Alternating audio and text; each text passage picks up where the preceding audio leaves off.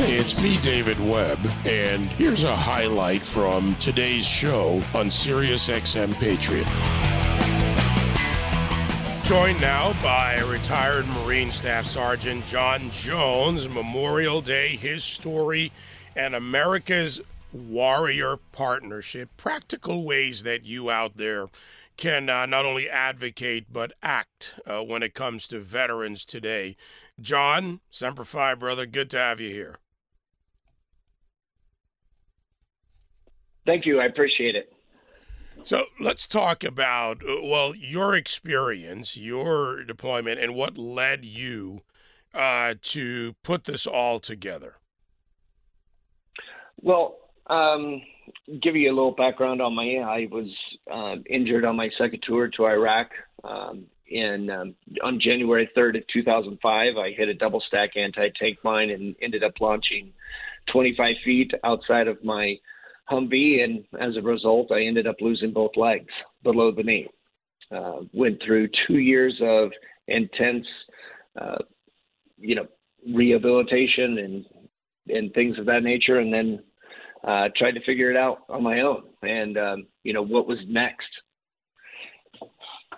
While you're going through that process, John, if I could, what went through your head? Was it just what can I do, or how? When you looked around the country, was there something you saw lacking?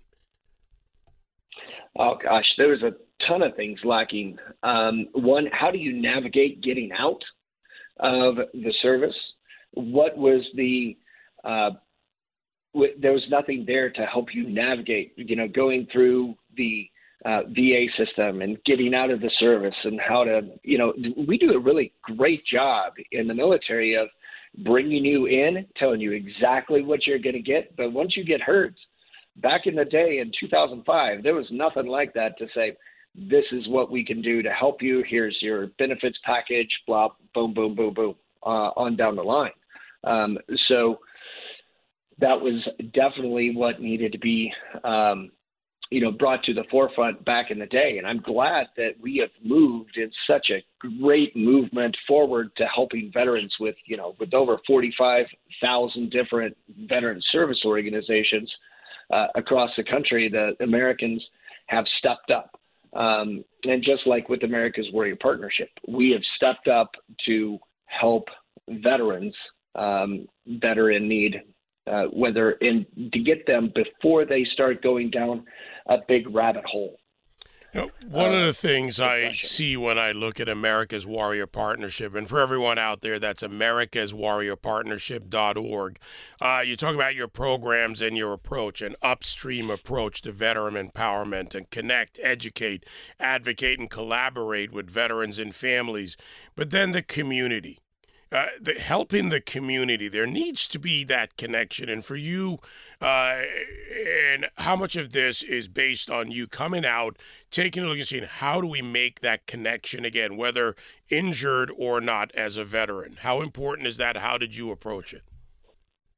Oh, it's very important. And how we approach it from our side of the house is we actually go out and meet every single vet, because you can't just put a website up on and, dangle the nice shiny object.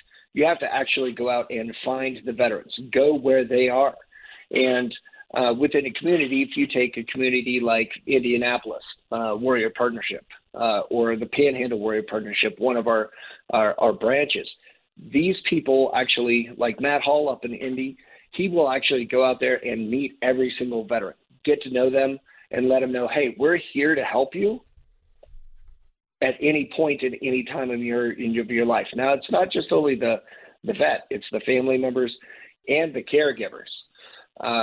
So that's exactly how we throw this out there. And then what we do is we work with the community and collaborate with them to give them the best practices of what to do. And we utilize that by utilizing our community integration model.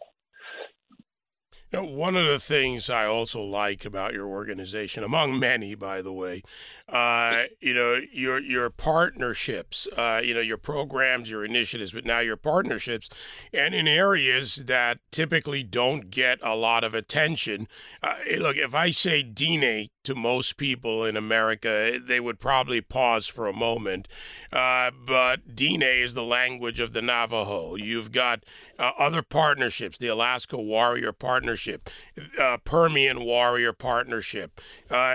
Explain what some of your goals are there, because our veterans come across the board, whether it's, for what most people would remember, the Navajo Code Talkers in World War II, to where we are today, and especially in the Marine Corps, where we have one of the highest concentrations of Navajo or other Indian nations members that join the military.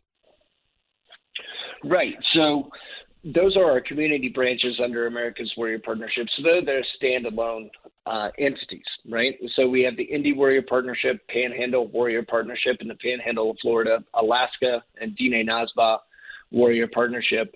And that basically covers the Arizona, Utah, New Mexico, which is a really big area, as well as the Permian Basin Warrior Partnership. So what do we do with that, with our branches is, just like I said, we go out and meet every single veteran and get to them before they have a crisis and get to know them, and to foster those relationships and make the connections on a local level.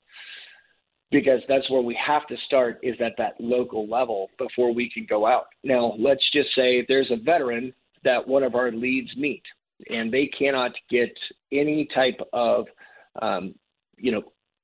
their needs met because, well, their community doesn't have it. So then we go to the network, and the network will basically get those calls from our leads there in our community branches, and they will actually reach out to over our 600 national collaborators and help get that veteran what they need.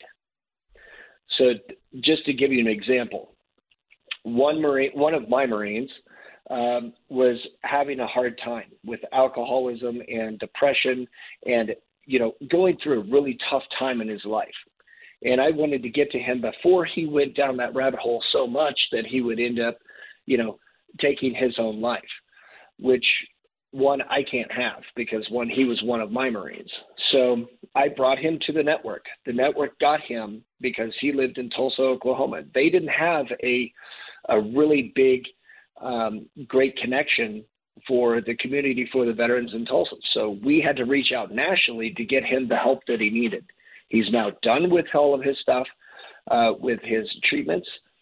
He's going through marriage counseling, and it ended up saving his marriage and saving his life. So those are the types of things that we do at America's Warrior Partnership. We get the veteran, we get them the help that they desperately need, and then with utilizing our partnerships, and boom, we go right straight in from there to helping stop, the veteran suicide and giving them a better quality of life. And that is the biggest thing from their community level, is getting people the best quality of life possible. So therefore they don't go start moving down a rabbit hole or that deep, dark hole where they feel like they can't get out. Your Operation Deep Dive, a big part of this. My guest, John Jones, America's Warrior Partnership.org is the website. America's Warrior Partnership, their mission, their goals, the actions they take, all important. And John, you and I'll be talking along the way and very soon, because I'm working with my team to deploy RTM protocol to get those clinicians, to get those veterans in need that help immediately. So, my friend, let's get to work. Yes, let's definitely do that. All right. Thank you very much. Thank you for the work you continue to do. Semper Fi. Hoorah. Thank you. Have a good day. All right. John Jones, Marine Staff Sergeant, America's Warrior Partnership, americaswarriorpartnership.org. You can check them out. There are a lot of great initiatives, a lot of really great work being done. And that's something that certainly will be more in focus this weekend around the upcoming weekend, when we honor those who've gone in every one of our conflicts. And we can also think about the guys doing the work today. You can join me live on The David Webb Show Monday to Friday, 9 to noon East on SiriusXM Patriot 125.